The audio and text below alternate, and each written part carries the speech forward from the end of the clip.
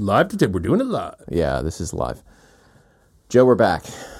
Yeah, I think it's cool that we record every 2 or 3 months. Because you don't want to put too much of this good stuff out there. The world's not ready for it. We've had over in what is it, 4 years? Roughly 4 years now, a little bit extra. We have over 160 episodes, and this is episode 163. It's amazing, which means that it is the 164th episode. The National Security Law podcast is like on episode 85 already, or something like that. Yeah, they're going to lap us. I mean, they're crazy. I mean, they're recording like 5 times a week. There's so much to talk about. That's true. I think, they'll slow down. And I'm fundamentally lazy. They'll slow down when there is no more national security to talk about. Okay.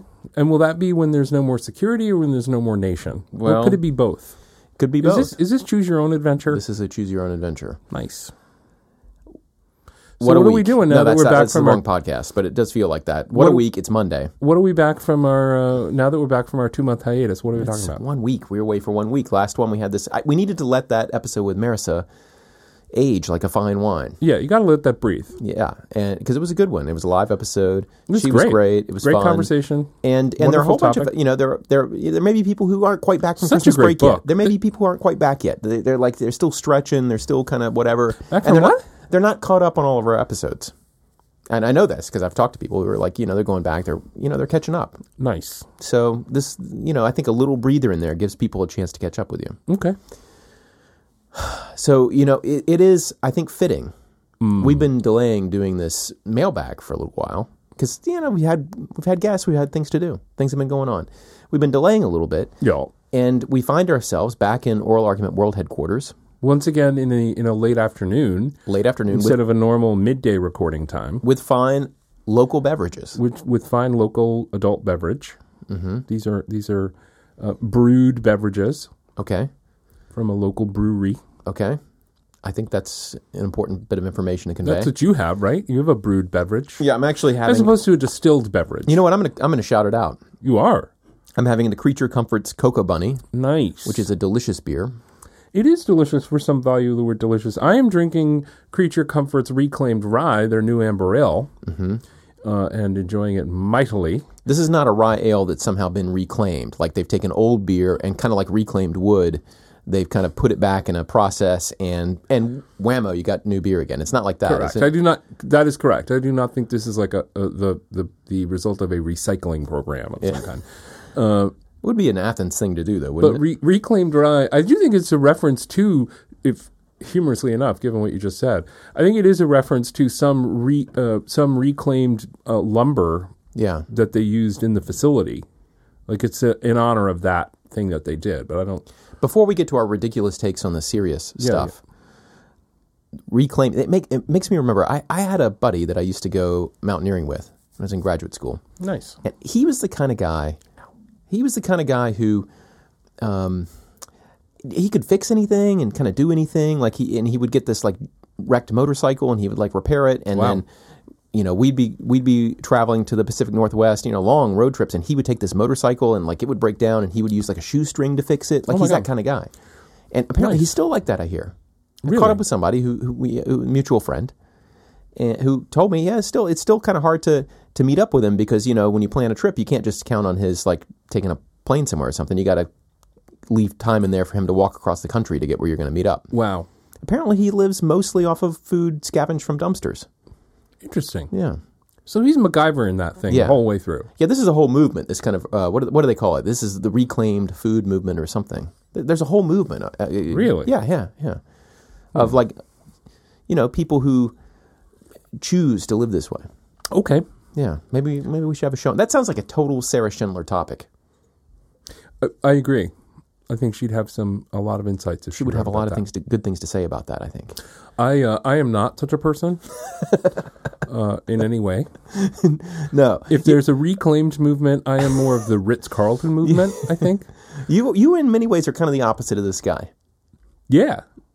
Yeah. Knowing you both. Yeah, because you are many things, but you are not spontaneous. Would you say that, Joe? I think I am.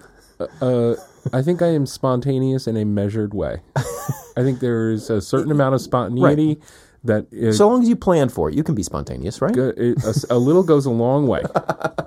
I find. It's amazing we get any episodes recorded. Agreed. It's a miracle. So today, but here we are. Well, we're recording a little bit later than we planned to because one of the microphones was, of course, in a different room. Actually, it was locked in the car, to which I did not have the keys. I had to find the keys. So I think people want to hear the story. This is the behind the scenes. This is the director's commentary. This is the making of. They're fiddling with their phones. This is like the VH1 behind the music. They're hitting the buttons on the podcast app, thinking, how do I get off of the director's commentary? How do I get back to the main? That's what they're doing. Fair enough. Where do we even start? So we got some mailbag to do. We got some tweets to do. We got some topics. Is there really a topic? There were some nice tweets that came in. Let me switch over to the tweet bot. The Twitter is a thing. I don't know how far to go back. No, don't go too far. Well, there's some good ones in here. There's some good ones. Well, we got this. So I don't really look at the Twitter. This one that just came a week ago from listener Brian, shout out, who he's not going to hear this for a while because he just finished episode 100.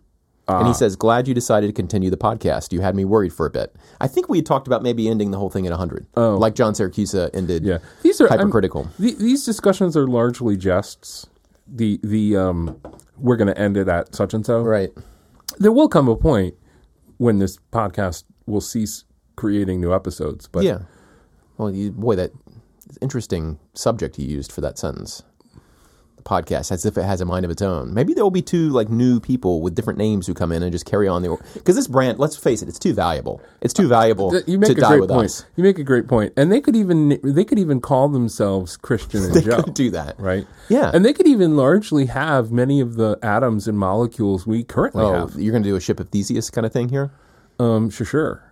Or the old man's axe. I was thinking that they would talk into their subliminally, implanted data device, and they would make mouth noises, but out would come our voices. Wow, that's going to happen, right? Or they could do a Mission Impossible. They could have a latex mask and a little voice manipulator, a little vocal manipulator. Why would they need the mask for a podcast, though? It's all going to be virtual reality. It's method. You want to get completely into the process. You know right? what we should do? So we're not going to. So the person who's me is going to have to wear a big fat suit. There are. Oh, jeez. So there are lots of things that we're not going to be first or best at. Right? The size of that list really boggles the mind when you really step back and think about it. Right. We were early on in the certainly in the legal podcast game and certainly in the legal theory podcast game. We're early on, okay? But probably not the best. We do what we can. We do us. We do us better than anyone could, but that's the whole point here because, pretty soon someone else is going to be able to do us. That's what we're really talking about. Yeah. Do we really want to talk about this topic? Anyway, I think we need to leapfrog the video podcast stuff or whatever else or whatever kind of interactivity happens. Right. I think we need to be the first in the VR podcast space. VR? Mm-hmm. This is where you wear the goggles and you're in the room with us while we're recording. Oh, so we could do, it's like a Second Life podcasting mashup. Right. Now you might think, that's kind of like, there's too much self-regard in that. Like, who would want to sit here with us and watch? So you might think that, but that's not why I suggest it. Oh, okay. Why do you suggest it? Because I think you can use your virtual weapons to take out your aggression on us when you hear us saying things that you disagree with, or you're frustrated that we keep going on and on about these ridiculous things and just get to the topics, like, one of our early commenters. So basically what you're saying is we should be extras in a first-person shooter game. Well, no. Like a pugilist kind of thing. I'm thinking like the digital version of like a Nerf baseball bat or something. Oh, okay. Just, a polite little bonk, you dummy kind of bonk. Okay. I'm not nothing too violent. All right. Well, that was that was a good diversion. Let's put some developer time into that. We'll get that spun up. Okay, I'll start. Let me open Xcode here. I'm gonna hit a new file. Let's see. There you go. Should I use Swift or Objective C? What do you think, Joe? It's a dealer's choice. This is going to be future proof. I'm gonna start it in Swift. Okay. I think enough nonsense. Most legal podcasts that have nonsense, I think we're on a whole other level of nonsense. Oh, they do? I think that it's nonsense that people might actually want to listen to that's at least somewhat nominally related to the topic. Like, we'll just keep going. Yeah. This could be 2 hours long. Fair point. Buckle up, folks. Do you want to start with the feedback? Oh, yeah, we could do that. Where should we start? I thought you were going to read some tweets. I read a tweet. That's enough. Oh, one is enough? I think one is enough. We've got lots of great tweets. It's like that joke. You have to have the French text in front of you. One egg is enough. Yeah. That's okay. Moving on. You've seen that pun before, right? So, looking at mailbag. Okay. Emails. I noticed you're holding the phone far from your eyes. Well, I've got to hold it. This is hard because I'm reaching a certain level of decrepitude. But beyond let's avoid that, the health corner. Let's steer right clear of the health corner. I need to hold it at a place where I can see it past the pop filter because the pop filter is in the way, and I got my glasses. And content is king, Joe. Let's get to the content. What do we got? This is a fun one. I can tell already. This is a fun one. You know what? You may be thinking to yourself, dear listeners, you may be thinking, this is ridiculous. Why do I keep downloading this thing? You know what? Why. Sit back, kick your shoes off, grab a beverage, settle in. That's right. Settle in, because this is gonna be some grade A content coming your way. All right. So there are 2 short items from mailbag, and then 2 interrelated items that make a giant item. Oh boy! In mailbag. So the short. I'm going to do the 2 shorter ones first. We need a table of contents / outline. I'm just doing some. I'm doing some road mapping for you. Yeah, road mapping. I love it. So in part 1A, I will listener discuss. Andrew wrote to us in early February. He had hit episode 55, so he had listened to 56 episodes. He's one of our many completists who have come to the podcast in the last couple of years or last year. Yes, and he's doing the back catalog. He's completisting. And he wrote us after the episode number 55 mark to say that he had been working through the back catalog, and he mentions that he had some long, bleak car rides by himself due to some family circumstances, and that we were providing the soundtrack to those long, bleak car rides, and he was really enjoying it. So that's really nice to hear. Yeah, it was very cool because we were stimulating some ideas and that he was thinking about. And he also mentioned specifically, and I bring this up because I think it would be cool, both for some things I've heard lately and because it would be cool for a future guest for me to try to find. Quote, I spend a lot of time thinking about engineering ethics. He's in an engineering educational program, getting a degree in engineering. I spend a lot of time thinking about engineering ethics, how engineers judge right and wrong in their practice and the ramifications that those decisions have on society writ large. And this reminded me of the recent episode of the Ezra Klein podcast where he was talking to this app ethicist who had been, I think he was at Google. Maybe it was Facebook. This is a brand new field. And the guy's name is Tristan something. I can't remember Tristan. But Ezra Klein was pronouncing it. I love it. No, Ezra Klein was pronouncing it Tristan. Really? So that guy might pronounce Tristan. Anyway, okay. But he's got like a TED Talk, and he was on this Ezra Klein episode, and he has his own like thing now. He doesn't work at software companies. He started his own institute or initiative or whatever.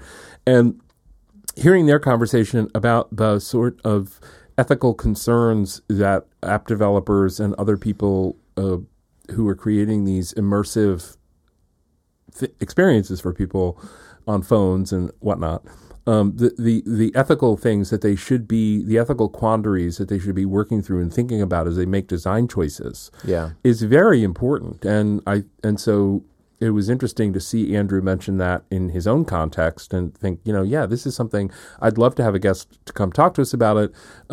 I'd love to think about how, different conceptions of ethical behavior in various professions, and including learned professions, where there's this disconnect between what the experienced and educated person knows and what many of their clients know. We've talked about this before on the podcast about privacy. Right? How does a company that wants to deliver consumer privacy sell that? This is the old kind of Apple, Facebook divergence, right? And if you can't profit on it, then it's like you're only doing it because it's the right thing to do. So it's just sort of an interesting cluster of topics there. So welcome aboard. So he would be called an apthicist? He would by someone who could pronounce that. So the other short one, listener Jack, who is a crossover listener from First Mondays. He discovered us via First Mondays. We love First Mondays. And so welcome, Jack. He's starting law school in the fall. He's not in law school now, but he's starting in the fall, so that's really cool. And he was reacting to or offered some comments about our episode 159, which was called, was it Magical or Magic? I don't remember. I don't remember. What was the topic? I don't even remember.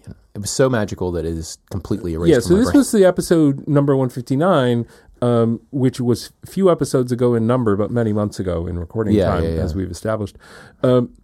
This was the one wherein we had conversation about the Husted, Ohio voter rolls case and the Masterpiece Cake Shop case. If I recall, we have another email about this. So so we have the two emails that together make up a jumbo email from listener Asher about that stuff. Yeah. But Jack wrote about it, and Jack said, Jack was sharing some thoughts he had about some of the functionality that may result from some of what you were describing as being frustrating, some of the abstractions, some of the legal categories, some of the more stuff that might seem like it's talking around a thing rather than talking about a thing. Right. Which we'll get back to when we talk about Asher's email as well. Yeah, undoubtedly. Yeah. But so I can just quote here. I have some quotations from the Jack email. Do. And I think he's generally supportive of the idea that there may be benefits to these practices, so I just thought that was interesting because I too think there are potential benefits of even along the lines he suggests. So that's why they caught my eye. Even if the legalese is just a cover for a values-based political judgment, I still think there could be a great deal of value in it. After all, even if it's political judgment and everyone knows that, keeping the discussion contained to principles does a great deal to show that it is a highly considered thoughtful value judgment by someone who has been spent significant time thinking over the issue. That same goal could also apply to oral argument, meaning in court, not this podcast. Right. By showing very publicly the judges are engaging with both points of view. Together, these form a way of showing that if you lose a court case, I'm paraphrasing and skipping some things here, but together, these form a way of showing that if you lose a court case, it's because the judge decided against you, not because they didn't hear you at all. So the notion of being heard and trying to find ways to reflect the fact that you genuinely are engaging with somebody in the behaviors that you use to resolve their dispute, I think there's a lot. There are a couple of ideas there, and one is that there is value in, even if you consider it misdirection, there's value in reaching resolutions through the application of principles, even if you don't think they're the right principles to resolve the case, because ultimately it will be at least apparently a principled resolution. And I'm trying to think of a good analogy, that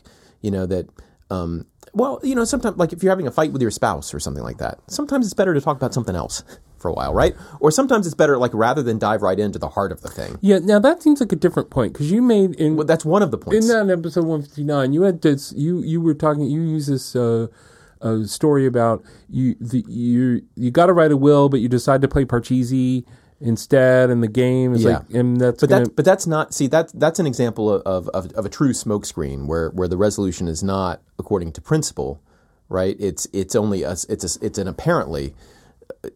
a resolution which is apparently according to some principle, but it's also apparent that the principle has no connection with what's really going on, right? But I think he points out something different, right? He's so sometimes exactly, which is why I didn't think the thing you just said about. Well, let me finish. So if you are having an argument with your spouse about something, maybe it's best not to go to the most deeply seated antagonisms that you think give, that give life to this argument. Sometimes it's better just to address kind of the argument itself or things around the boundaries, not because you're trying to avoid anything, but maybe that's the most productive way forward. And maybe, in fact, it's a way, this is maybe the incompletely theorized argument's point, but it's also a point about ways, having some humility about what the issue really is, and trying to find a way not to escalate to first principles of a sort that it will be impossible for you to actually resolve. Right. A dispute. And it's not just because you disagree on those first principles and you don't want to surface that disagreement, but you should have a little bit of humility about maybe what those first principles really are. And so kind of working inward from the surface of a dispute might actually be a better way of going about it. And I could see that. I think that's a subtly different argument than the Parcheesi one. Mm-hmm. The other thing I would say is that that forcing people to put aside politics or to put aside the language of politics and engage in a discussion at the level of principle. It reminds me a little bit of Dworkin, which I've just been doing with my legal theory class again.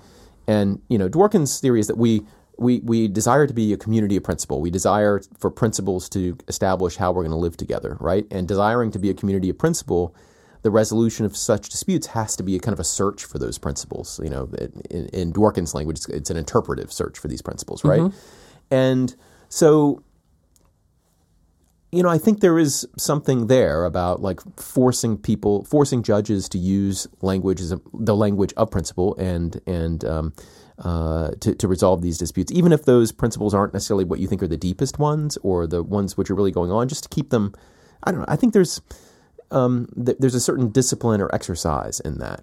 You might think, oh, well, they're going to, this is the standard legalist. The standard critique of kind of legalism is that judges can dress up in legal language any political argument and get wherever they want to go, right? But maybe that's not completely true in every case. Maybe the act of entering into dialogue at the level of principle actually changes results. And, I know lots of people have studied this, including political scientists and others, and I'm not going to get into all the research about that, but I am somewhat skeptical that rhetoric alone can kind of get you past, right, the working out of disputes that principles do, right? I mean, principles play some role. The fact that you and I have to talk in the register of law, for example, if we were judges on a court, might preclude certain results from occurring, which would otherwise occur if we could just talk in terms of base policy. And whether or not it had that effect, I think listener Jack was suggesting it has an effect on the people who are encountering that from the outside. From the outside, right. And in a way that reassures them, perhaps, about the fact that even if my perspective as this outside viewer was ultimately rejected, I heard them, I saw them engage with the perspective I was bringing. Right. And that would drive the legal realists nuts. Right, because the whole, you think about Holmes in Path of the Law and Hale and Felix Cohen writing. The whole purpose of that enterprise was to suggest that what looked like formal argument at the level of principle was in fact, right, what was in fact involved choice. They don't. The critics would say it in fact involves raw politics and reproducing paradigms of dominance, but. Right. But at least just before you get there, just the realists would say, in fact, there is choice there, and they're kind of using the smokescreen of legal-sounding principles to hide that choice. And I don't think he's saying that. I mean, I think no. Yeah. But you can. It doesn't. It maybe it's hiding choice. I think the details would matter a lot in terms of exactly what was said and how it was said. But so it could be hiding that, but it could be a way to make the choice a bit more, a bit more dispassionate. Mm-hmm.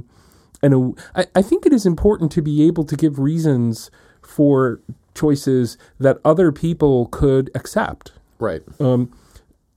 Not that they must accept them. Yeah, that I think that. I mean, I but think that's exactly right. that they could accept even if they're different from you, and that. So is that hiding a choice? I don't think so. You could be hiding choices by talking that way, but I don't think you must be hiding choices by talking that way. And so the realist critique of certain actors on certain occasions could be right. But if it's an insistence that's all it is and nothing else, that seems to me to go way too far.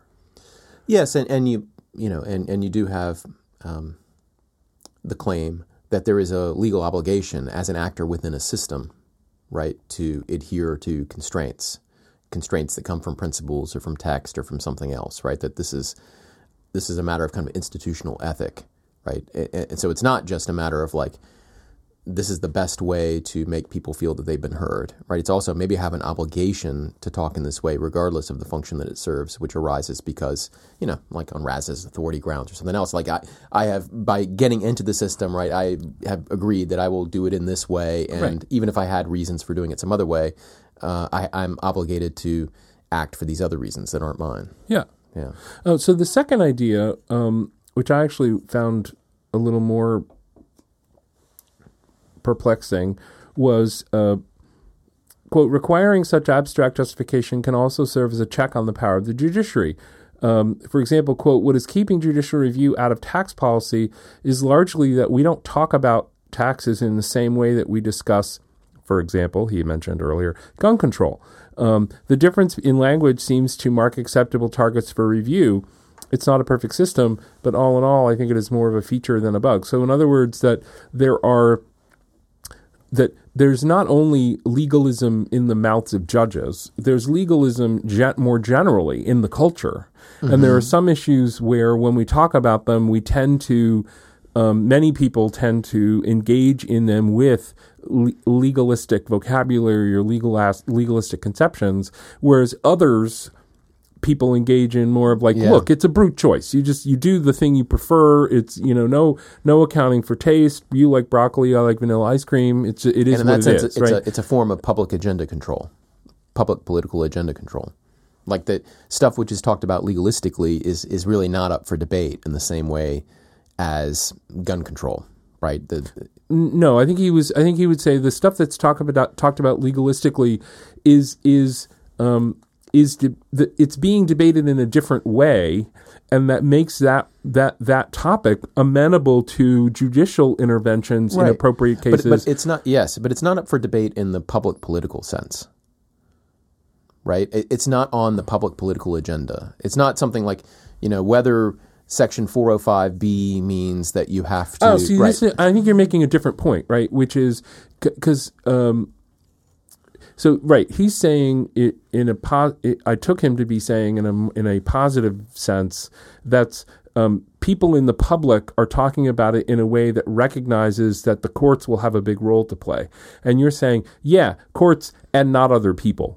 Right. Like, it's not going to be a legislative thing. It's because it's put in this language of principle. Right. That makes it seem less like a topic for legislation and more like a topic for judicial review. I think that's a separate point. It's an interesting point, helping me understand his point better.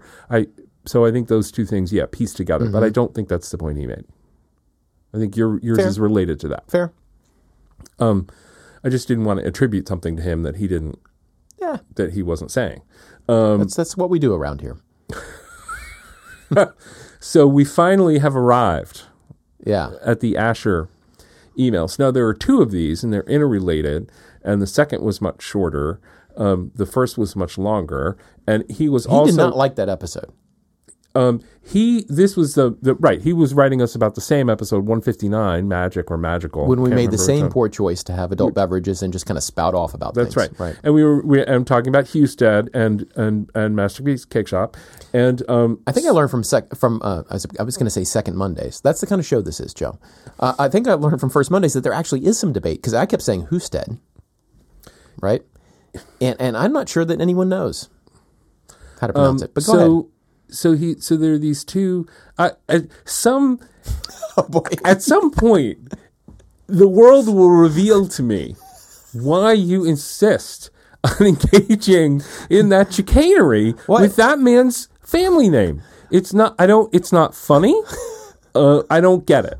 But you want to do it. I honestly did not know. I'm actually reporting to you what I heard. So after our episode, I tuned into First Mondays. And they actually had there was some issue about pronouncing it. I listened to First Mondays, and I don't recall that colloquy, but I will. I would say let's roll back the tape, but I'm not. This is going live to tape, so we're not going to actually insert anything. Right. I think his name is John Husted, but maybe it's not. Yeah, maybe. I trust you.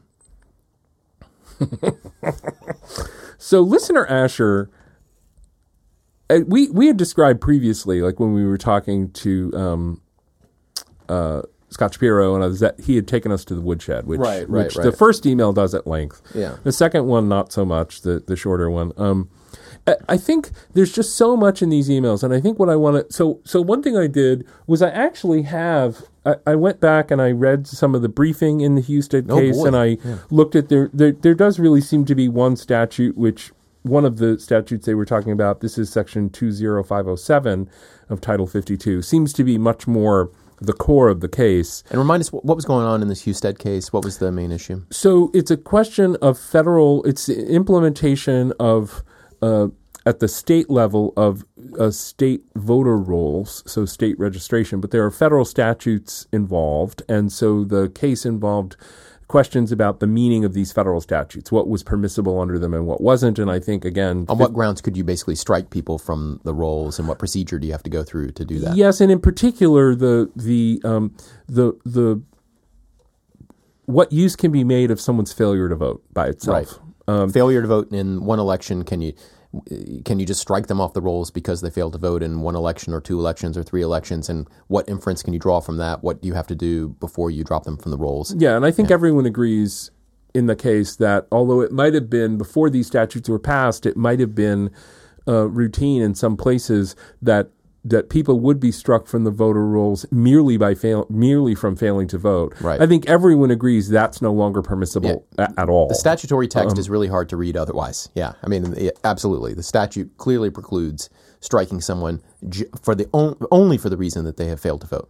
And without doing anything else, but just sort of looking at that and saying, strike them from the roll. I think everyone agrees that's no longer permissible. Right. Both the United States and the state of Ohio and the private parties, I think they would all agree that's been ruled out of bounds. What they disagree about is a different use being made of someone's failure to vote, and that is, can the failure to vote be used as a trigger for the sending of a piece of mail to that person who, if they fail to return that piece of mail, is then struck from the voter roll. Now, the reason that's different is because if that is your procedure, you could say, I am not striking them from the voter roll by reason of their failure to vote. I'm striking them from the voter roll by reason of their failure to return the mail card. And those are two different things. And indeed, the second of them, striking someone from the voter roll for failing to return the mail card, is actually expressly set out in the statute as a permissible thing to do. What's unclear is the trigger, right? Does the statute permit? So I think there are two things that are agreed upon in the case, that if sending a mailing that isn't returned, if that process has properly been initiated, it can be a valid reason for taking someone off the voter roll. I think everyone also agrees just striking them from the voter roll for failing to vote simpliciter, right? If that were the only thing that had happened and you strike them from the roll, I think everyone agrees that's not okay. So it's this middle thing, right? And if I recall, and it's been a long time since I've looked at the case, there is a difference when you send a piece of mail that is marked return to sender if they've moved, and that gives you a stronger inference about their presence in the place. Whereas that came up at oral argument, and I don't see that in terms of the regime that's set out in the statute for doing a mailing that adequately could ground a striking a voter from the roll. I don't see that part of it. That has to be non-forwardable. In fact, I think it says it can be forwarded, but I didn't focus on that language. And having been spanked as hard as I was by Asher in these emails, I certainly don't want to run amok. Yeah, the strong argument that the voters make is that one could draw no reasonable inference from the failure to return a piece of mail.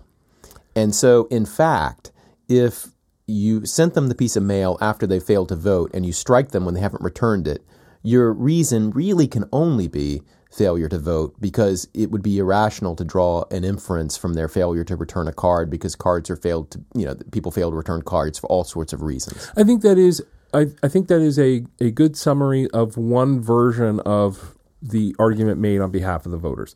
But to get back to the Asher, so Asher is critiquing our conversation about Husted partly because of debates about how to read the statute, but he's also making these much broader points, some of which I want to talk about because I think they're interesting and go to the difference between, for example, Asher, we mentioned he has a blog, and we've mentioned that before. Great blog, yeah. And he's a very good writer. The Narrowest Grounds blog. Correct. He's a very good writer. He's very clear, very methodical, very thorough. And I mean all of these as compliments, genuinely, because I think he's has interesting things to say. But there's a big difference between that and what we're doing right now. And I think some of the critiques he made in his email suggest that you can't do this effectively, what you and I are doing right now, unless you do it in a way that makes it much more like what he's doing in his. And I just don't accept that. I just don't think that's true. And so I want to quote some of the things he said as a way to set up the comments that I want to make about it. I'm certainly interested to hear what you have to hear. What you have to say as well. Go for it. But I printed out, just before I get to that, I printed out this section. I went through I was looking at some of the briefing, not all of it. I listened to the Supreme Court oral argument again. I listened to our episode again. Oh, you did? I have been doing a lot of prepping for this. Oh my God! And I could give you a. I'm just gonna leave and I'm gonna turn it over to Joe. This is our rebuttal. This is our sir rebuttal. Please don't leave me alone in this room with that big fly. Okay. So I can talk at length about how I would analyze the pieces of Section 20507. Yeah, maybe don't do that. And at some point I might, because it might be relevant. But but here's the thing: when we had talked last time, I hadn't carefully sat down and parsed the statute. You'll verify for our listeners. I've got these printed pages in front of me. And you do. There's lots of ink on them where I was marking up. My recollection is I sprung this on you, and you didn't even know we were going to talk about it. I think you would listen to the oral argument. Yeah, I'd listened to the oral argument. I'd read some press coverage. We talked about it. I think we talked about it in a productive way, in a fruitful way. Okay. I would even go so far as to say, slightly embarrassingly, a creditable way. I think it is what we did is something I'm glad we did, and that we should do. Okay. Right, which is we engaged with it. We were talking about it. I'm glad to hear you say that, because I have not listened back, and we were thinking through some ideas. There are ideas that are I think both well within the range of routine professional lawyering, routine professional conceptualizations of legal questions, routine legal conversation. That now of course, just because something is routine doesn't mean it's good. We can all agree with that. Yeah. But I think it was good, and I think it was good in part because it was sincere on both sides, and in part because we were engaging with stuff that is part of how law works as an activity. And that is what Asher, I think, articulated crisply in these emails about. I think he just has a different conception about the law properly operating. And I appreciated... how to talk about it and how to think about it. Correct. And I appreciated reading it in part because it made it very clear to me a thing that I do not at all think and do not agree with, because he said it so clearly. But first, the second email... which was less detailed because it was assuming the first one. The first, yeah. But I want to highlight something in it first because it's things we all agree about. Yeah, go for it. And what do you got? So in second email, I'm sorry I'm taking so long. No. Go. Quote, I believe to an extent in construing statutes in light of purposes. I talk a lot about purposes, as our listeners will know. Yeah. This is one branch of statutory interpretation theory, purposivism. I believe, to an extent, in construing statutes in light of purposes. I mainly don't accept the premise that this statute is that ambiguous. That surprised me when I read that. Even if it was ambiguous enough, as Joe points out, to end up at the Supreme Court, which, if you read in Artis from a few weeks ago, that was a case about tolling a state statute of limitations under the supplemental jurisdiction statute in federal court. Even if it was ambiguous enough, as Joe points out, to end up in the Supreme Court, which, if you read Artis from a few weeks ago, doesn't always mean that a statute's that ambiguous or even ambiguous at all. So he's reporting partly his sensibility about our conversation comes from his own sense of this statute and its level of unclarity on the points debated in the case. And right? saying that although he is generally a purposivist, he thinks in this case the statute, like there's a right answer to the interpretation here. Yes, and interestingly, although I wouldn't have known it after the first email, I now know after the second email, I agree with him that this statute isn't hopelessly ambiguous. So the language, it's curious because it is. I just wanted to say what the language is. Because it's almost like that "because of sex" episode that we had with Anthony Christ. You're quite right that it is. So the phrase that winds up being the fulcrum of the whole case, and it's the same phrase, although it appears in a few different locations, is the phrase "by reason of." Right? Yeah. So quite literally, it is. You can't remove them from the rolls by reason. And then here's the quote: "by reason of failure to vote." Is that what it says? Right. So, well, I'll read you the two passages. Read it. So the one passage, I'm sorry, we've got lighting, we've got reading glasses. Yeah. Here we go. I'm covering now. The first time is specifying instances where it is permissible to remove somebody from a voter roll. Each state shall, and I'm in subpart A, and now I'm jumping down to A4, right? So each state shall conduct a general program that makes a reasonable effort to remove the names of ineligible voters from the official lists of eligible voters by reason of, and then it gives two things: death of the registrant or a change in the residence of the registrant. Right. In accordance with further subsections. Right. So those are two bases that you can, by reason of either of those bases, you can remove somebody. And what's more, it seems to be mandatory that you have a program to try to do so. Yeah, shall conduct a general program that makes a reasonable effort to remove people. Yeah. So so maintaining accurate voter rolls is one of the things that the statute wants the states to do, commands them to do. A state shall, right? Interestingly, right above that, it says that each state shall, quote, and this is subpart 3, provide that the name of a registrant may not be removed from the official list of eligible voters except at the request of the registrant, as provided by state law by reason of criminal conviction or mental incapacity, or as provided in subparagraph 4. So it's trying to say there are some things that are okay and some things that are not okay. Yeah. And change in residence is one of the things that's okay. Yeah. Although it's made subject to procedural regularities that are really important. Right. That's where the second instance of the phrase "by reason of" appears, is in laying out those the way that you do removal by on the ground of change of residence, in the way that you do that properly, right? So in subpart B, it says, and I'm going to skip a little bit of the text here.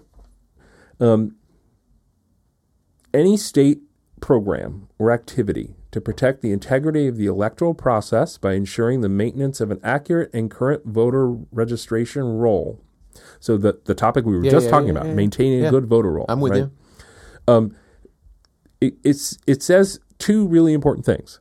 The first thing it says, which I have to say, not that his emails needed to be comprehensive. His emails didn't need to say anything. Asher isn't obliged to send us emails. I love Asher's emails. Yeah. I'm glad he wrote them. He's smart. I like it.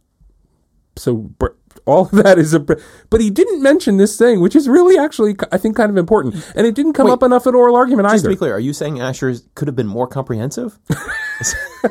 It didn't come up at oral argument either, which I thought is interesting. One of his signature qualities, of course, is being very thorough. Indeed. Yeah. So the first thing it says here in B about any state program has to comply with certain things, right? B sub 1 is, shall be uniform, non-discriminatory, and in compliance with the Voting Rights Act of 1965.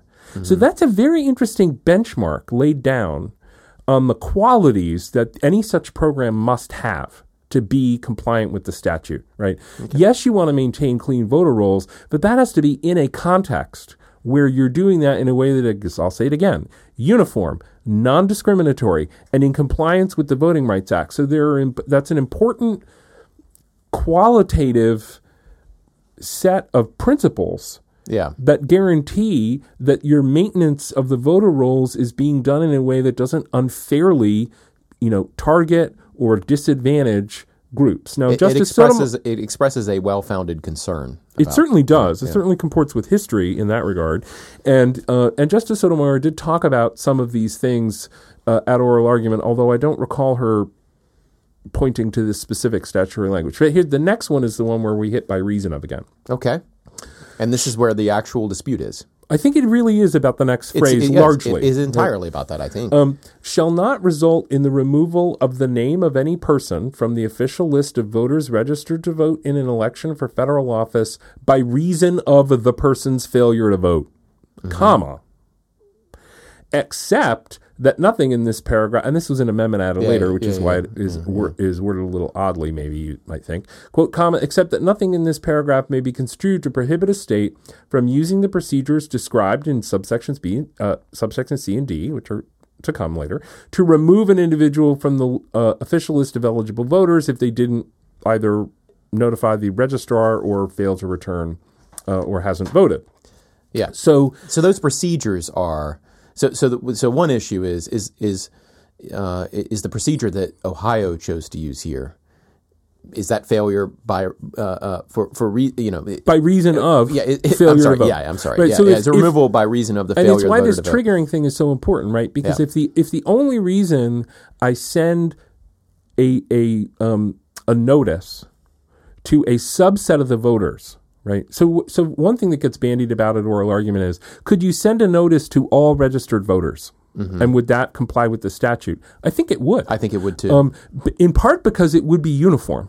Yeah. And that is something that helps satisfy the statute, not violate the statute, right? No, I'm not sure it would actually. No, I've got to think about that more. But I understand I accept your argument. But. And if you sent it to all voters, whether they voted or not, if you sent it to all people currently registered, you certainly wouldn't be sending it by virtue of their having failed to vote. Right. There may be other problems with that, but I leave that to one side. Okay. Yeah. But if you instead send this notice that needs to get returned only to people who have not voted recently, you are you not, one might ask, right, that a removal that relates to their failure to return it, assuming that's what took place, won't that be by reason of their failure to vote? That's why you sent them the note. That's what the debate in the case is all about. Can I oversimplify just a minute? So if I oversimplify, let me just say this. If we knew in advance that if you sent out something which says, very important, return this, and it was something that anybody would care about and they would return if they paid attention and they trusted the mailing. You're about to make an argument about evidentiary value, and I'm making a slightly different point, which is whether or not it's good evidence is analytically distinct from whether or not it's serving as a trigger. No, I don't agree with that. Okay, make your evidentiary point. Because see, this is actually so part of what he criticizes is my focus on what I thought were the real issues and how I was frustrated by it, right? But there are 2 points. One, I was very careful to say in the episode that I was not actually criticizing the justices and the lawyers. I think I remember doing that because I think the kind of argument they were having is the expected kind of argument. And they actually, I think, did a decent job of kind of airing through these things. Right. But my one frustration with that aspect, if you get just, small bore into the specific statutory interpretation issue, is that there wasn't a lot of talk about about kind of levels of scrutiny you might engage in when you're trying to think about because we're trying to analyze what were their reasons, why did they remove? And anytime you're doing that, you need to look at the evidence that comes in and take that evidence to figure out, well, what does this tell us about what the reasons likely were? And if I'm very trusting, then I'm just basically going to accept the reasons which are advanced, and the evidence is going to have to be very strong. So there was no talk about that weighing. But the point here that I think is not evidentiary is that if you know in advance that 20%, or say 50% of the people will not return the card, okay, and that failure to vote, in fact, if we knew this, was not predictive of returning the card, because a lot of people move, right? And one reason they might not return the card is because they moved, right? But so many more people just don't return the card that the number of people moving is not huge relative to the number of people who don't return the card for other reasons, right?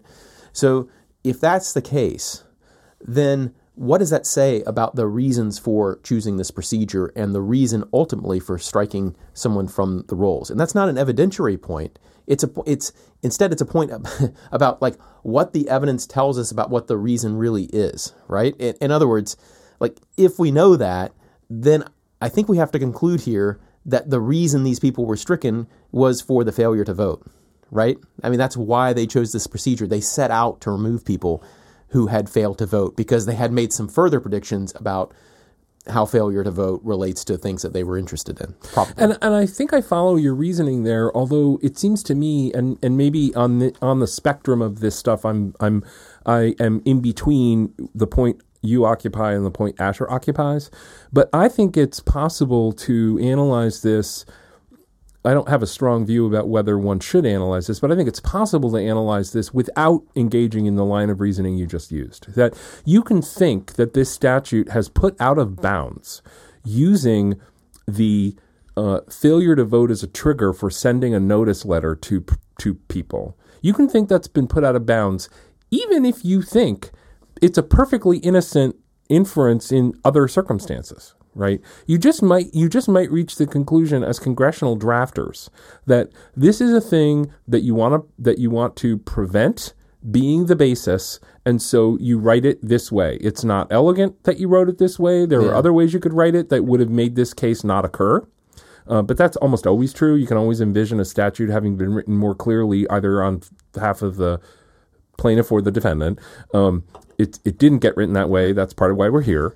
But if you lived in a world, Joe, where 95% of the people who were eligible to vote in a jurisdiction voted, so suppose that were our world, that pretty much people voted all the time. Yeah. However, there are people who are like temporarily disabled or have some special exigency and they can't make it at the polls. And so we have a statute like this one which says, you know what, don't just remove people because they didn't vote, because there's that small group of people who, right. and they shouldn't have to re-register and everything. So you can imagine a statute like that even in this world.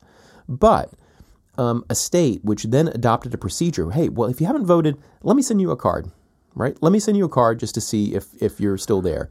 And in this world, people really, they're on top of it, obviously, because they're voting a lot. So they're actually reading their mail, they're returning cards. Like, that would be a totally sensible procedure in such a world.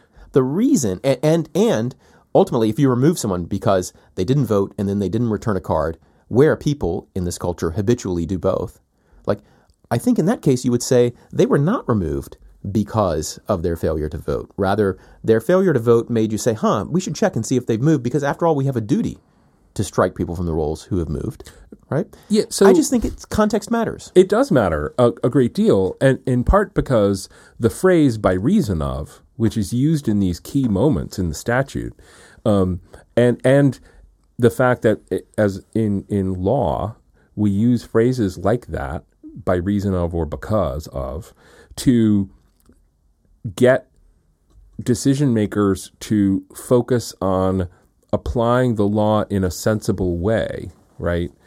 It's the notion of proximate causation, which the justices mentioned repeatedly at oral argument in this case. Once you go down that road, that's kind of what I was a little frustrated, because once you go down that road, I don't think you get anywhere. Well, but where you, I don't know, well, okay, maybe you because do, maybe you don't. The point I'm trying to make is that when we have a discussion about how far the law should go, which is one way to think about the phrase proximate causation, right? Mm-hmm. There's a policy matter. There's a cause of action or a remedy, or we're trying, could it technically affect to the beginning of time? Maybe, based on the way it's been phrased, but is that really what we want to do? No. Okay, so let's find a way to talk about how to apply it somewhere internal. Which is why when cause is used in law, it's always just trying to piggyback on our ineffable sense of responsibility. Oftentimes an unannounced moral theory of responsibility, right. And it's just and finding ways to bring that out into the open, right. So that you can talk about it rather than be acting on it without realizing all of the complexities of it. I think that could be a good idea. So on that bring it out in the open. Relating back to the other email, what happened in the court was exactly what should happen.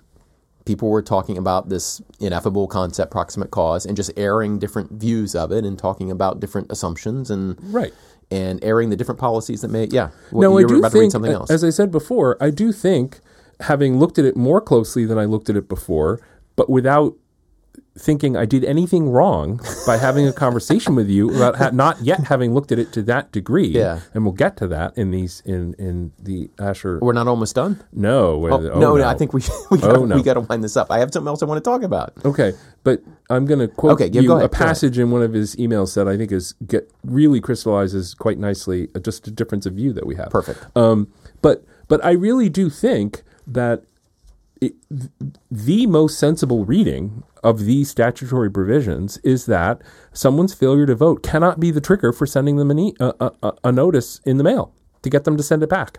Can't be. Unless you use the exact procedure in the accept clause. No. Using the exact procedure in the accept clause is the way to get a removal from failure to return the notice to be valid at all. Right. Mm-hmm. But that's separate and apart from why you sent the letter in the first place. Right. The why you sent the letter in the first place is what this case is factually focused on. Yeah. Right. I get you. And I think that this statute rules that out as a reason to send the letter. And there's a bunch of reasons for that. If I were writing a blog post about it, I would talk a lot about those reasons. It's hard to do that in an oral medium like we're having right now. But I don't agree with you for the reasons that I just gave. In other words, I actually agree with you here, but I don't agree with you in all possible worlds. Yeah, because I think it ultimately refers to what their reason was, and ultimately the interpretation of the statute has to invoke some sense of judicial economy of trust, like as tiers of scrutiny or like something else, right? Where the fact that they did this triggers a certain kind of analysis, right?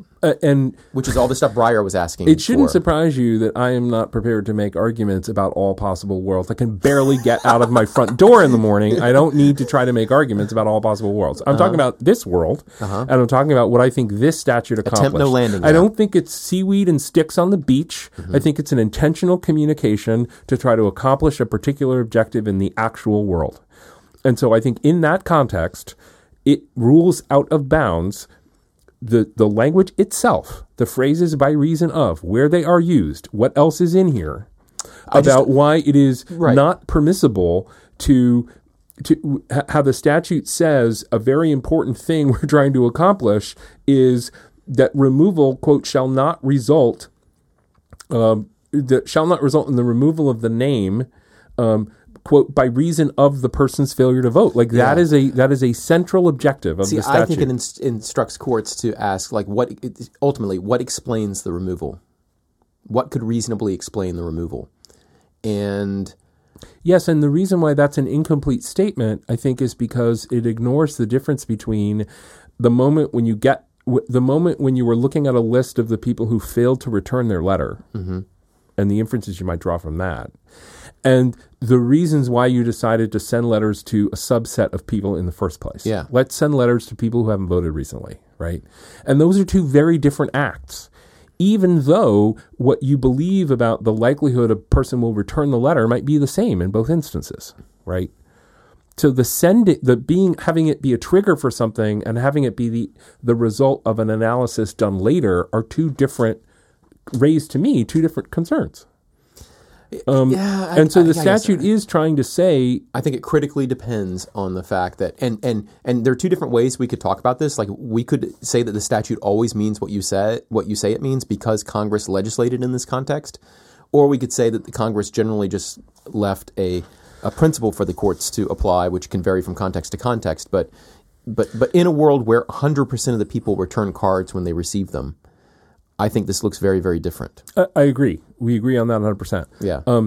And I would say that I think there are some statutes that bear much more on their face than the directive to courts to try to grapple sensibly with current circumstance, acknowledging that circumstances can change, right? Mm-hmm. And there's a wide spectrum of ways in which to write statutes, all the way from the Sherman Act, which barely says anything at all, to the Fair Use Statute and Copyright, which gives you some factors you should think about, to this, which seems to be much more granularly written with things about sending notices and getting them back in certain ways. And so this one's much more detailed than either of those other two. And that makes me think Congress is trying to have it be a little bit less discretionary in the facts and circumstances that currently might obtain. Maybe so. I think they mean to inject a bit of judicial scrutiny.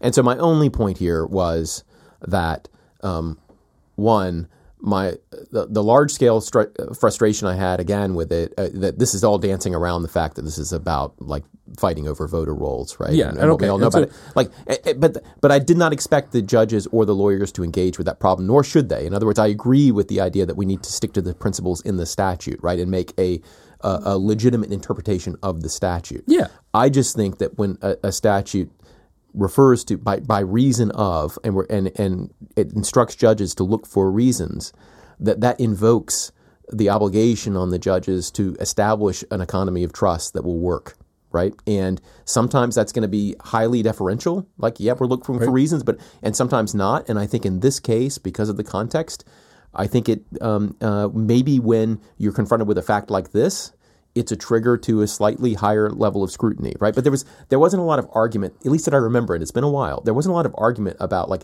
how to work out that that kind of calculus of scrutiny here. I agree. It was more about interpretation. I agree. There was not in the oral argument a lot of ventilating of that, and I think I understand even better now than I did before your reference to both why people were asking about the facts in the case that had been developed and why there was a lack of factual information, and you found that frustrating. Yes. It's because this is what you just said is exactly why you would be asking to learn more facts about what's actually happening and what people know about what's happening. Right. Because it would go to both what kind of scrutiny you thought was appropriate and when you you apply it. And when you picked one, how you would apply it. How you apply right? it, yeah. So, and that's more clear. So I think that's cool. So back to Asher's first email. A quote, and this is where it's getting more into like the kind of conversation we had before where I hadn't. This is a great email. Don't you love getting emails? I do. Awesome. But I hadn't read to that level of detail. We had the other conversation, which I think was a good one, and I stand behind. I don't quote. I don't come here for terribly focused readings of the legal materials underlying the cases you happen to discuss. ... I'm leaving some stuff out, but I do actually feel that at least in a statutory case, if you can't offer that, you have no business espousing a position at all. Period. And even if that's a bit overbroad, if the statute, even if that's a bit overbroad, comma, quotation mark, the statute means ice cream because ice cream is nice, close quotation, is definitely not a position any lawyer has any business espousing. He indicates that I had espoused that position, which I do not. Which I do not feel. You disassociate yourself from that position. Well, I don't feel that I espoused it, and I agree with him. It would be, it wouldn't be the best. Statutes don't mean whatever you want them to mean, right? Yeah, and it wouldn't be great lawyering to act as if they did, right? I quote: I know that you may feel your comments weren't quite that bad. Indeed, I don't feel they were that bad. That they were anchored. I'm having trouble reading. I apologize. My site isn't that good. That they were anchored. I'm going to start over. Definitely not a position. I know that you may feel your comments weren't quite that bad, that they were anchored to some provision in the statute. But frankly, you really seemed to be simply latching onto that convenient provision as opposed to advancing any kind of an interpretation of it or offering any reasons for preferring the interpretations you prefer besides, oh, crap. Liking the result that they would produce. Now, no. But of course he thinks I'll say that. Mm-hmm. So that's a little weird, and I don't know how to get behind that. But you know, it's funny. Podcasts are not op-eds or blog posts or legal briefs. I get this. They don't have to be, I think, for the conversations to be productive for you and me and productive for or interesting to listeners. I don't feel like having the conversations we're having with a level of preparation that we have, which varies depending on what we're talking about, and sometimes is more superficial than other times. I would admit that. I don't think that is an evil thing in the world. I don't think it's even a bad thing. I don't even think it's a neutral thing. Well, I think it accomplishes some good things. And I think we're transparent about the kind of conversation we're having as we're having it. Yeah, one thing that I definitely agree with him about, right, is that if you are producing a podcast kind of for the public, for the lawyering public, but also for non-lawyers, and you're discussing a statutory scheme, and you make it sound as though it's inevitable that it means X, when there are excellent arguments that it means Y and Z, and in fact, where you are not very careful in establishing that it means X, that's a public disservice. It's certainly not what we aim to do on the show, right? I mean, we're aiming to produce a public good. And I don't think it is what we did. What we were focusing a lot. We were casual. I will admit we were casual, and we were focusing a lot in that conversation on the importance of purposes to the construction of statutes that are amenable to multiple constructions, which I think is a fair description of many, if not most, of the statutes that the Supreme Court reviews. Yeah. Right? It is often reviewing them because of a circuit split, although not always. And circuit splits are an indication that different people who are very smart, experienced and smart as lawyers and able as lawyers, and who have heard arguments from able counsel on both sides in an adversary process, reached differing conclusions. And in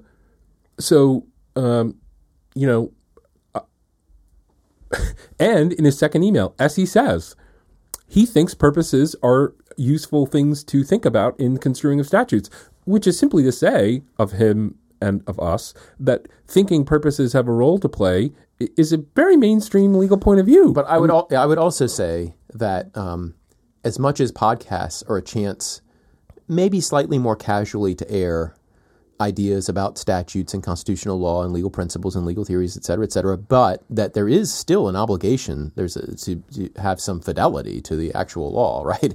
And even if you're casual. So too, in feedback. Like, I love getting feedback like this, right? That's highly critical. I think it's great. And no feedback can possibly contain, we all contain multitudes, but nothing contains everything. And his feedback doesn't contain everything, right? It can't anticipate everything that you're going to say, nor does it probably encapsulate all of his views about things. So I'm just grateful that he wrote out a bit of feedback that had a very a narrow critique of the way that we talked about a statute, right? Right. And that had a very detailed analysis of that statute. I enjoyed reading it. It's been a long time since I read it, I have to admit. I've got one more quotation from it, because this gets... And this is maybe the thing with which I most vigorously disagree. He says that what he really objects to... Hold on, let me just say this too. It is a tribute to Asher's abilities and the interesting things that he conveys to us that we spent so long in the show talking about it, right? Because it's not as though you're talking about it because you're like, we wouldn't do this with any old criticism, right? No. It's only because this is an interesting critique that gives you ideas about... It's very provocative and helps me understand my own thinking better, and for that I'm grateful. I just don't want people to think this is some kind of reactionary thing to a bit of straight criticism. This is precisely because this is a very interesting idea. Right. Yeah. So he says that what he really objects to, quote, is saying that how one feels about voting, or what Ohio is, quote, really doing, is what Husted is, quote, really about. It seems to me that Congress has made a very reticulated judgment about how much it cares about voting and come up with all these rules implementing its degree of caring. This is sort of the point I was making earlier. This is a much more detailed statute in its drafting. And that the court's job is to interpret those rules, at most to interpret them with an eye toward realizing the general sensitivity toward voting that Congress appears to have had, but never to substitute its own judgment about how jealously the rules should be protected, or its normative judgment about the propriety of what Ohio is really doing.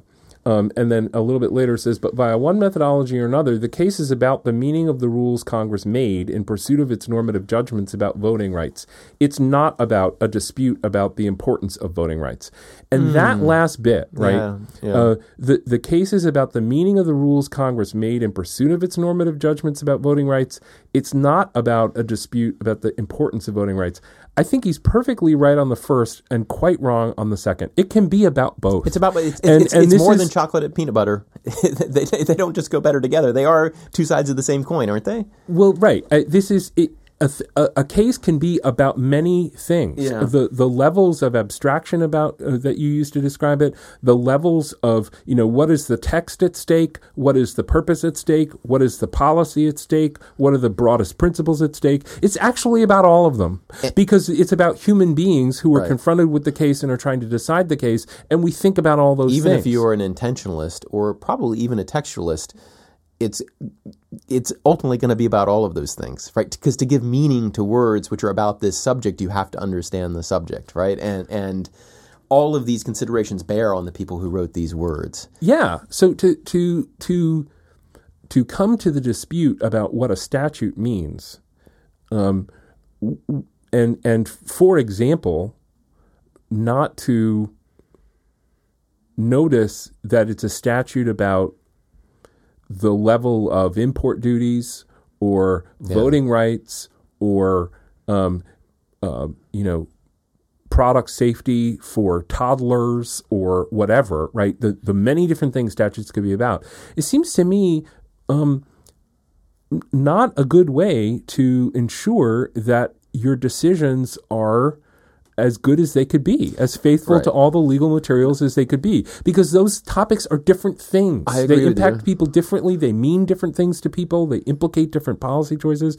So I think when we're having conversations about those cases the other day and again now, the fact that it's about voting rights is critically important. It's not just about the words Congress used, because Congress used those words about voting. Right. And so your priors, he's got them, I've got them, you've got them, everyone's got them, right? And we have to figure out a way to implement the statute with fidelity without running amok on our priors that aren't related to that. Right. Of course we have to try to do that. Right. And that's a struggle, right? And the struggle continues. We have duties of fidelity really to one another through the agreed upon mechanism of coordinating through the statute is the way that I would say it. But I don't think you get anywhere on that project by denying that it's about these other topics. Even if you had fidelity to some kind of strict meaning at the original moment, you still need to have an understanding of the concept that the statute addresses. I mean, that's I agree, but I think that it's valuable to point out in a conversation about, like, when I say I'm frustrated about, like, everybody knows this is an element of the culture wars and voting rights, and yet the argument is about this other thing. It's critical to note that that there's an element of that might play into the interpretation of the statute and might be argued legitimately to do so. But one shouldn't take that as saying that the debate over statutory text doesn't matter. Right, that this is only about, like, priors. So, like, that's and I don't think we said anything before that would be mistaken for that. But in an abundance of caution, we should disclaim that. We can certainly say now what we, I'm sure, both believe to be the case, as you just put it. Right, that this case, which we did say before, this case is about statutory construction. That's what the case is about, and it is also about voting. Mm-hmm. And how you think about voting and how protected it should or shouldn't be. And it's about that because that's what the statute's about. But I would say, and I actually don't think this, but about this, because I think the interpretation of this statute, interestingly, addresses this very problem, right? But I think this economies of trust idea is how you would really get at it. But I think it would be legitimate on a podcast about legal issues, so long as you're careful. And the critique here could be that we weren't careful enough if we were to take this view. Yeah. Could be. The Supreme Court was arguing about the interpretation of this thing, but that's all garbage. It doesn't matter because the huge political, issue here, the meteor, the elephant in the corner of the room, is this other thing, this big political thing, right? And so this is like a sideshow. This doesn't matter as much. Or, like, they're arguing about a particular thing. It may come out a particular way, but, like, the argument they're having has nothing to do with the reasons that actual human beings would disagree about whether to use this or not, right? Yeah. But we didn't make I don't think I didn't mean for my frustration when I said I was frustrated to say I was frustrated by that, right? But I think that would be a legitimate thing to say on a podcast, to the extent that the legal argument is about X, but in fact Y is the important thing. I agree that it would be a legitimate thing to say if one said it carefully. Yes, and if one were a crit.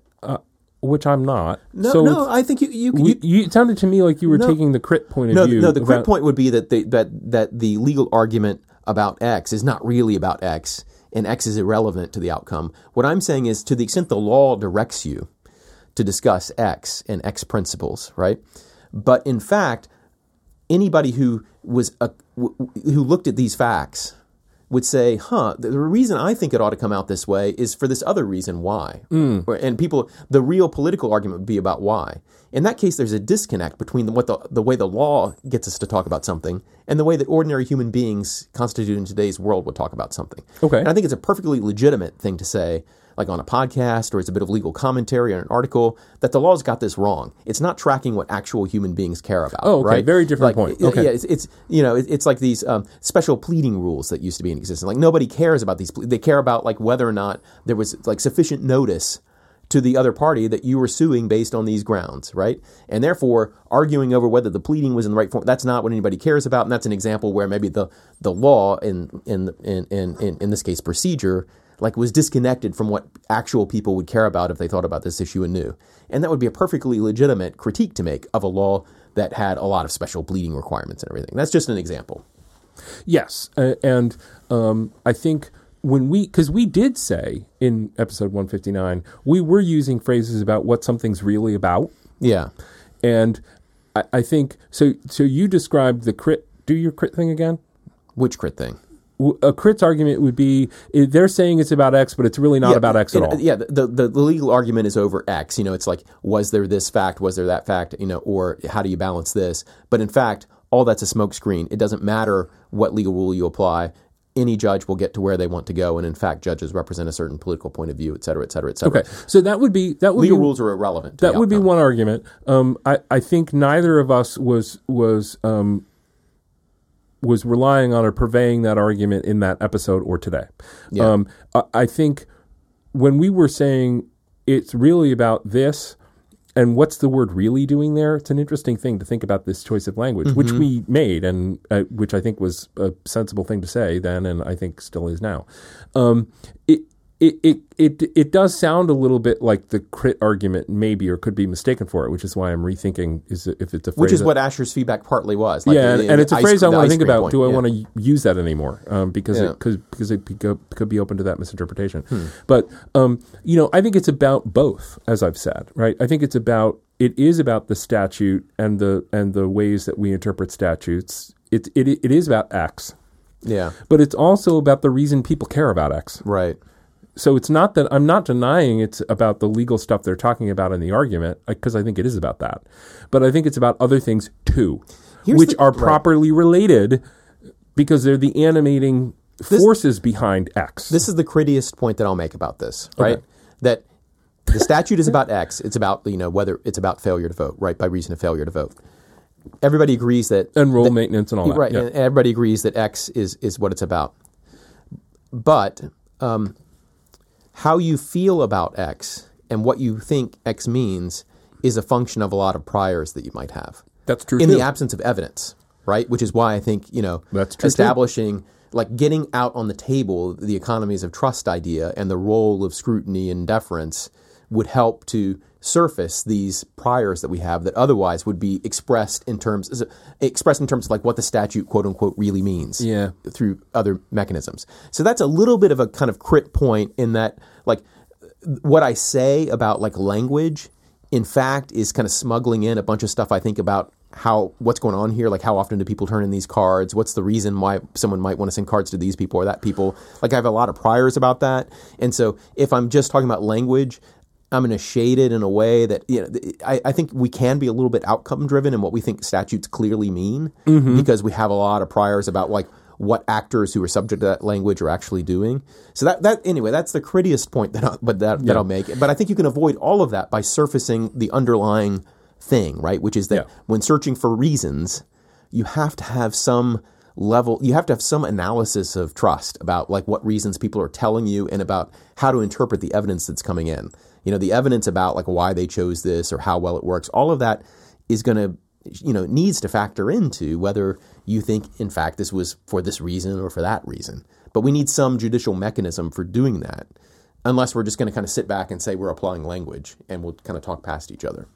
Yeah, and I think we were both suggesting that we don't simply want to do that. Yeah.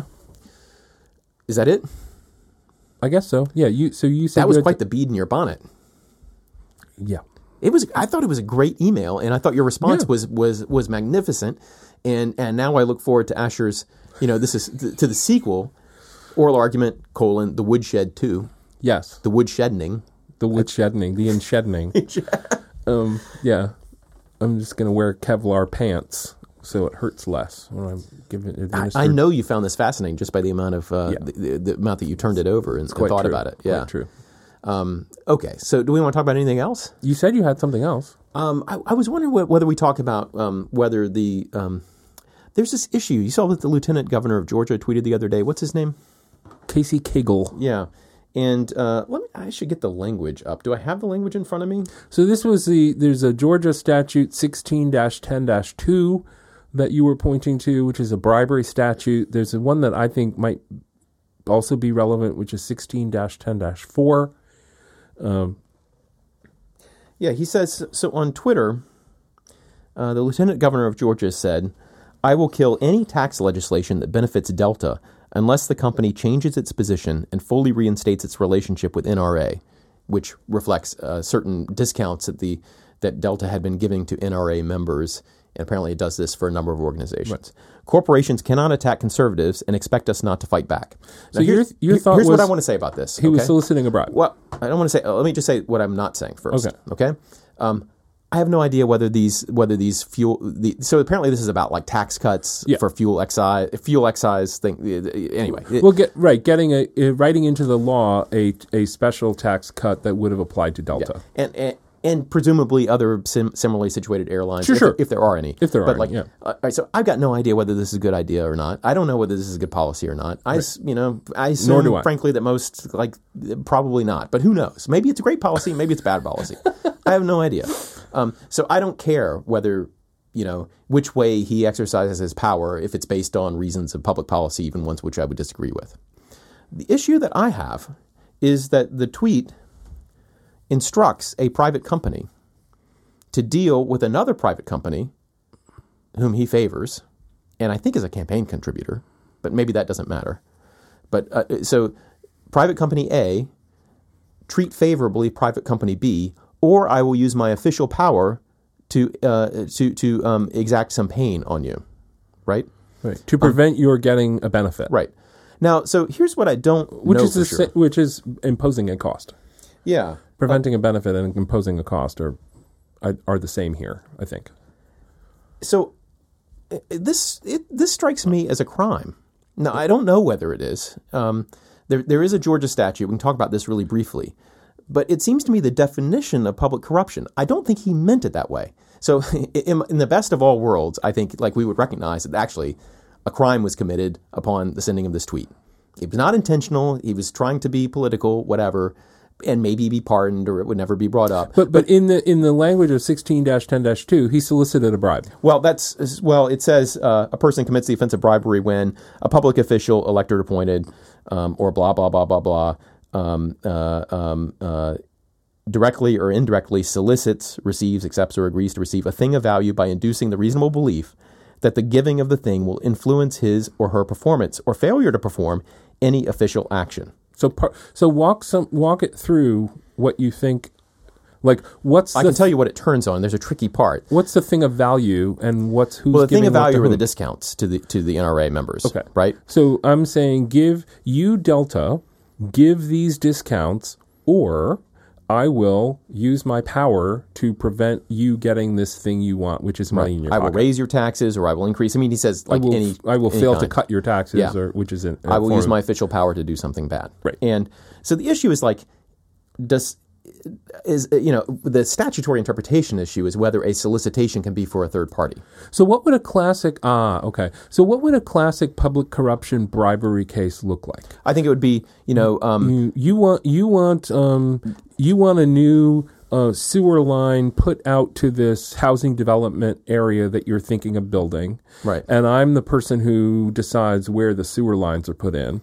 And I come to you and say, look, I'd be happy to have the sewer line put out there, but, that's valuable to to you. Right. And so I need you to give me some of that value. Right. And in exchange, I will approve that thing. Like that would be a standard public corruption kind of story, right? Or you want to, or you're a car dealership, you want to expand your parking lot or your footprint. I have the discretionary authority on the zoning commission to grant this or not based on certain things. And so if you give me some money in exchange for that, or give me a car in exchange for that, I will exercise my power, which I wouldn't otherwise be able to help you with, but I have this official power, and I'm going to use it on your behalf in exchange for this thing that you give me. Right. And so this is clearly illegal. I think that falls within the heartland of the statute. Right. The issue is... And by the way, we can understand why it's important that it be illegal. Yes.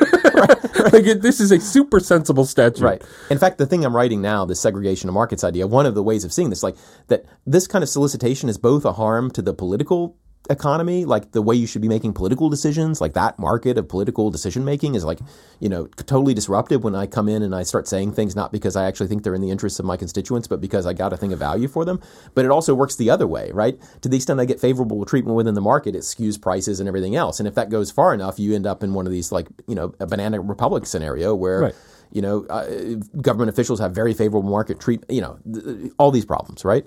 So I think the next step, though, is like, what if I say, I will I will act to try to ensure you get this zoning approval if you give my sister a car. Instead of giving it to you, the public official, you instead direct that benefit that you're getting in exchange for your official action, you direct it to someone else. Right.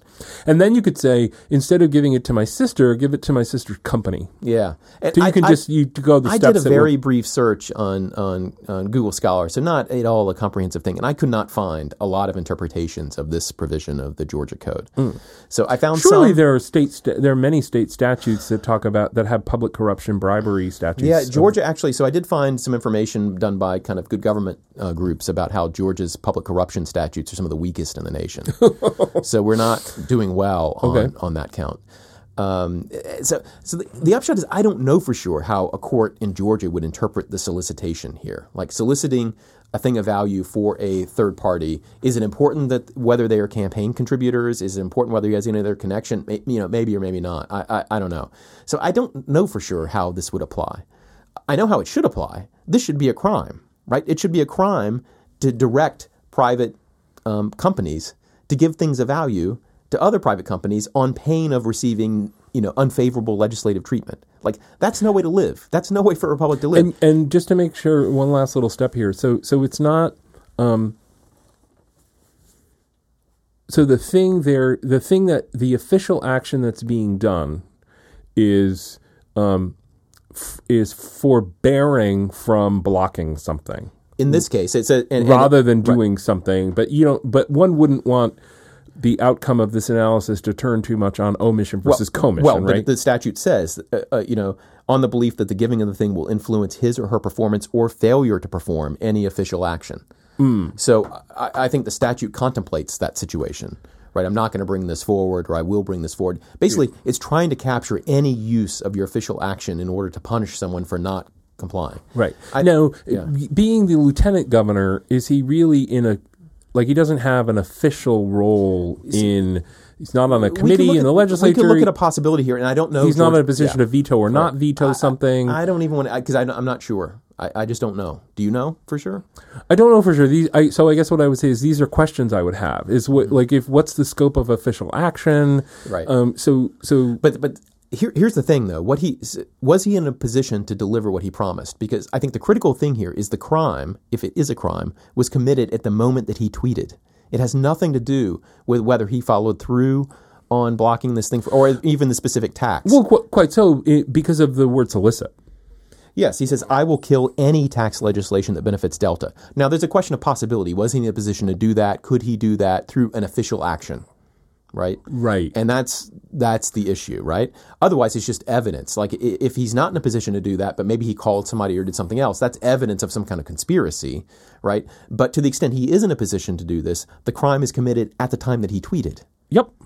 On that we're agreed. If it is that, and I have no idea whether it is. It turns on the definition of solicit, and even if it were, like I don't favor, because there's a minimum 1 year jail sentence here. There's a minimum 1 year prison sentence.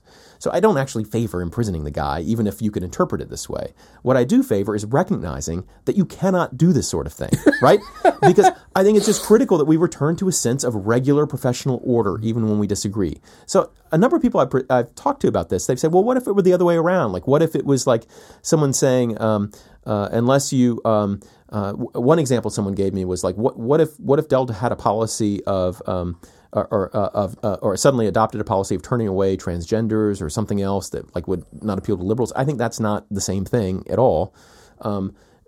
Somewhat closer to the mark are like, what if Delta stopped supporting like Planned Parenthood or something like that, or if they are supporting them, or if they did support them. And I just think it's the same answer, right? I just think it's the same. It's one thing for them to say you could pass general legislation, I suppose, saying that the state will give you a special discount if you a special tax discount or tax break if you provide resources for people to learn about the joys of firearms. Like the state could subsidize that kind of activity and maybe private. So you can do that kind of general thing. The whole point is it needs to be general. And this is my concern here is that this is one of the early markers of the Trump-style private citizen call-out tweet things. Did I say that right? I don't know. That's a phrase that's probably not going to catch on, Joe. And what's interesting, you know what I'm talking about, though, I do. And I saw a news item today, in fact, about the notion that the president might try to create exceptions to this new set of tariffs. Mm-hmm. That individual businesses could apply for exceptions to the coverage of these new tariffs that are contemplated. I haven't heard about this. Yeah, and if I was reading the news, and now we're off doing naughty non-Asher things, but if I read this news story correctly, the notion was that that the tariffs would be in place generally, but that exceptions to them could be made. I suppose they'd be made for certain purchasers who were bringing in these objects from outside the country, right. That those wouldn't be taxed with the tariff in the way everything else would be, and that those companies would have to apply for those exemptions. Mm-hmm. So, of course, you'd be having the CEOs of those individual companies right. trying to make the case to the president, because this is done by him personally, right? Because we're using this national security-based tariff regime, right? So you would literally be having the CEO of Delta going to the president saying, "Please let us bring in aluminum for these aircraft," or maybe it's Boeing, right? Which, and it seems like a bad idea in general to do this. I mean, but of course, this is not unusual that how you feel about discretion turns a lot on how much you trust the person who's able to, like, discretion empowers someone to do a lot of good things or a lot of bad things. And it's funny, so much of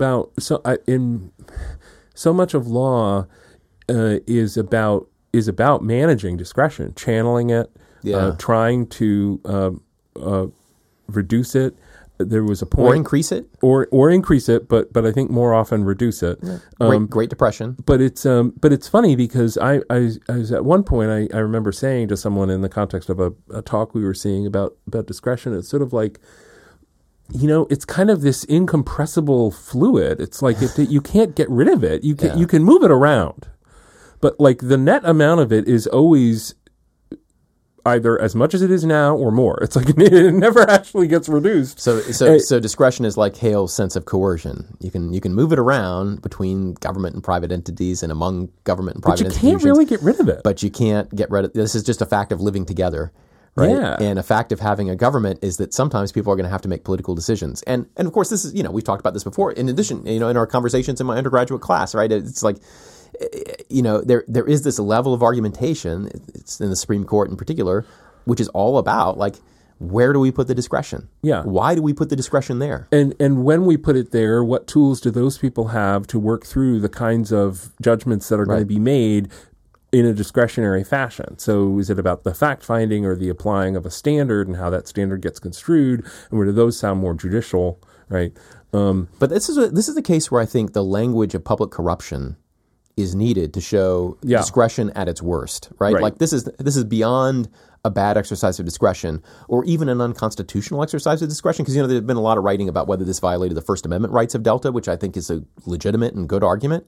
But like, I haven't seen other people jump on the fact that this might have been a crime at the time that the tweet was And even if it's not pushed. a crime in Georgia, it's the kind of conduct that public corruption statutes are designed to prevent. Right. And maybe, frankly, they need refresher courses in the kinds of ways that you can use your power, right? It's not like when you're occupying an office, it's not how you as a conservative can fight back using all available tools. And that's the total war sense of this thing that is out of control. And in that respect, it's not the Trumpification, it's the McConnellization. Well, you might say that. Yeah. You might say that. And we can imagine, and it's important to disarm from that kind of that kind of use of power anytime that you can, which is why I think, frankly, the Obama administration was a very professional administration. Like they were, professionalism and good order were kind of a hallmark of what they did there. That's not true of every Democratic administration, right? So, and it's not inevitably true of every future Democratic or progressive administration. So I think, it's important when you have moments of power to use it to kind of rein in and describe what the professional use of power looks like in your given role. Right. Which is what, Justice Scalia at his most admirable, right, was preaching a kind of restraint that maybe went against the grain of his preferences. He's criticized, and we should get Rick Hasson on there. He's got this new great book about Scalia, The Complicated Scalia, right? Which is the Scalia that I think of in my mind, this complicated interlocutor, right? But I think that, that there's that idea that a lot of us in law are striving for, right? How do we bring politics out of it altogether, but like how do we discipline in a way these desires we have in moments of power, right? And how do we empower others to use them in their best lights, right? Meaning that how do we achieve institutional arrangements that will make the best use of the available power? Right. You know what I mean? So, which is part of this kind of optimistic theory I have, like that if human beings can just get into the right configurations, they will behave like rationally and with empathy, right? And it's and almost any time you find irrationality and a lack of empathy, there's an institutional explanation for it, right? There's it's the jury that confronts the potential defendant typically exercises more empathy than people who are watching reports of the trial or who have only heard about it, right? Because they're seeing the person. Like there's something critical about that configuration that increases the amount. Not always, and there are ways. We've talked about it on the show. Like there are ways to that we could improve that institutional rate. I don't know. I'm going on, and we're running late, but I felt like I wanted to at least mention that because I've not heard anybody else talk not just about like the how saying that was unwise or whether he had a good political point about these excise taxes. I don't care about that. Right. Or that's or the constitutional point. And that's not the point he was making, obviously. Right? He wasn't making an argument about the scope of the proper scope of excise taxes. Right. Or the proper scope of excise taxes in the context of air travel. And for all I know, his priors about that issue as a matter of policy could be spot on. I have no idea. Right.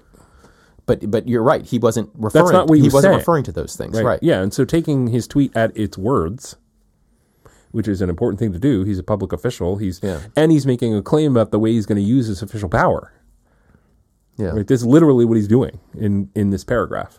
So that people should take it seriously in its own terms. I think we should end it there. What do you think? Okay. Do you have anything else to say? No. Oh. You said okay in a way that made me think maybe this time. There are two other things. So you did post another piece on SSRN. I'm not including any show notes with this, so I'm not gonna push it directly. This is a few weeks ago, wasn't it? Yeah, but we haven't talked about it. We haven't talked about it. So I just wanted to make people aware. If you Google Joe Miller, is that enough, or do they have to say Joseph S. Miller? Joe Miller. Someone SSRN, who wants to find me on SSRN can find me. They can find you, and you'll find a new paper there. I also wrote on the blog a piece about gun control, which tries to put into words some of the things you and I talked about on that tug of war episode. I don't remember which episode it was. Like 100 or 101 or something like that. I think it was 101, something like that, right? This is the episode where we talked about this idea about liability to a fund. Yeah. Let me just say one thing about that, because I've seen a lot of people talk in the aftermath of this horrible shooting. It's a very good blog post, by the way. Oh, thank you. Yeah, it has some errors in it, and it's not comprehensive, and it doesn't deal with, you can never talk about like our response to Asher. Like you can never say everything, right?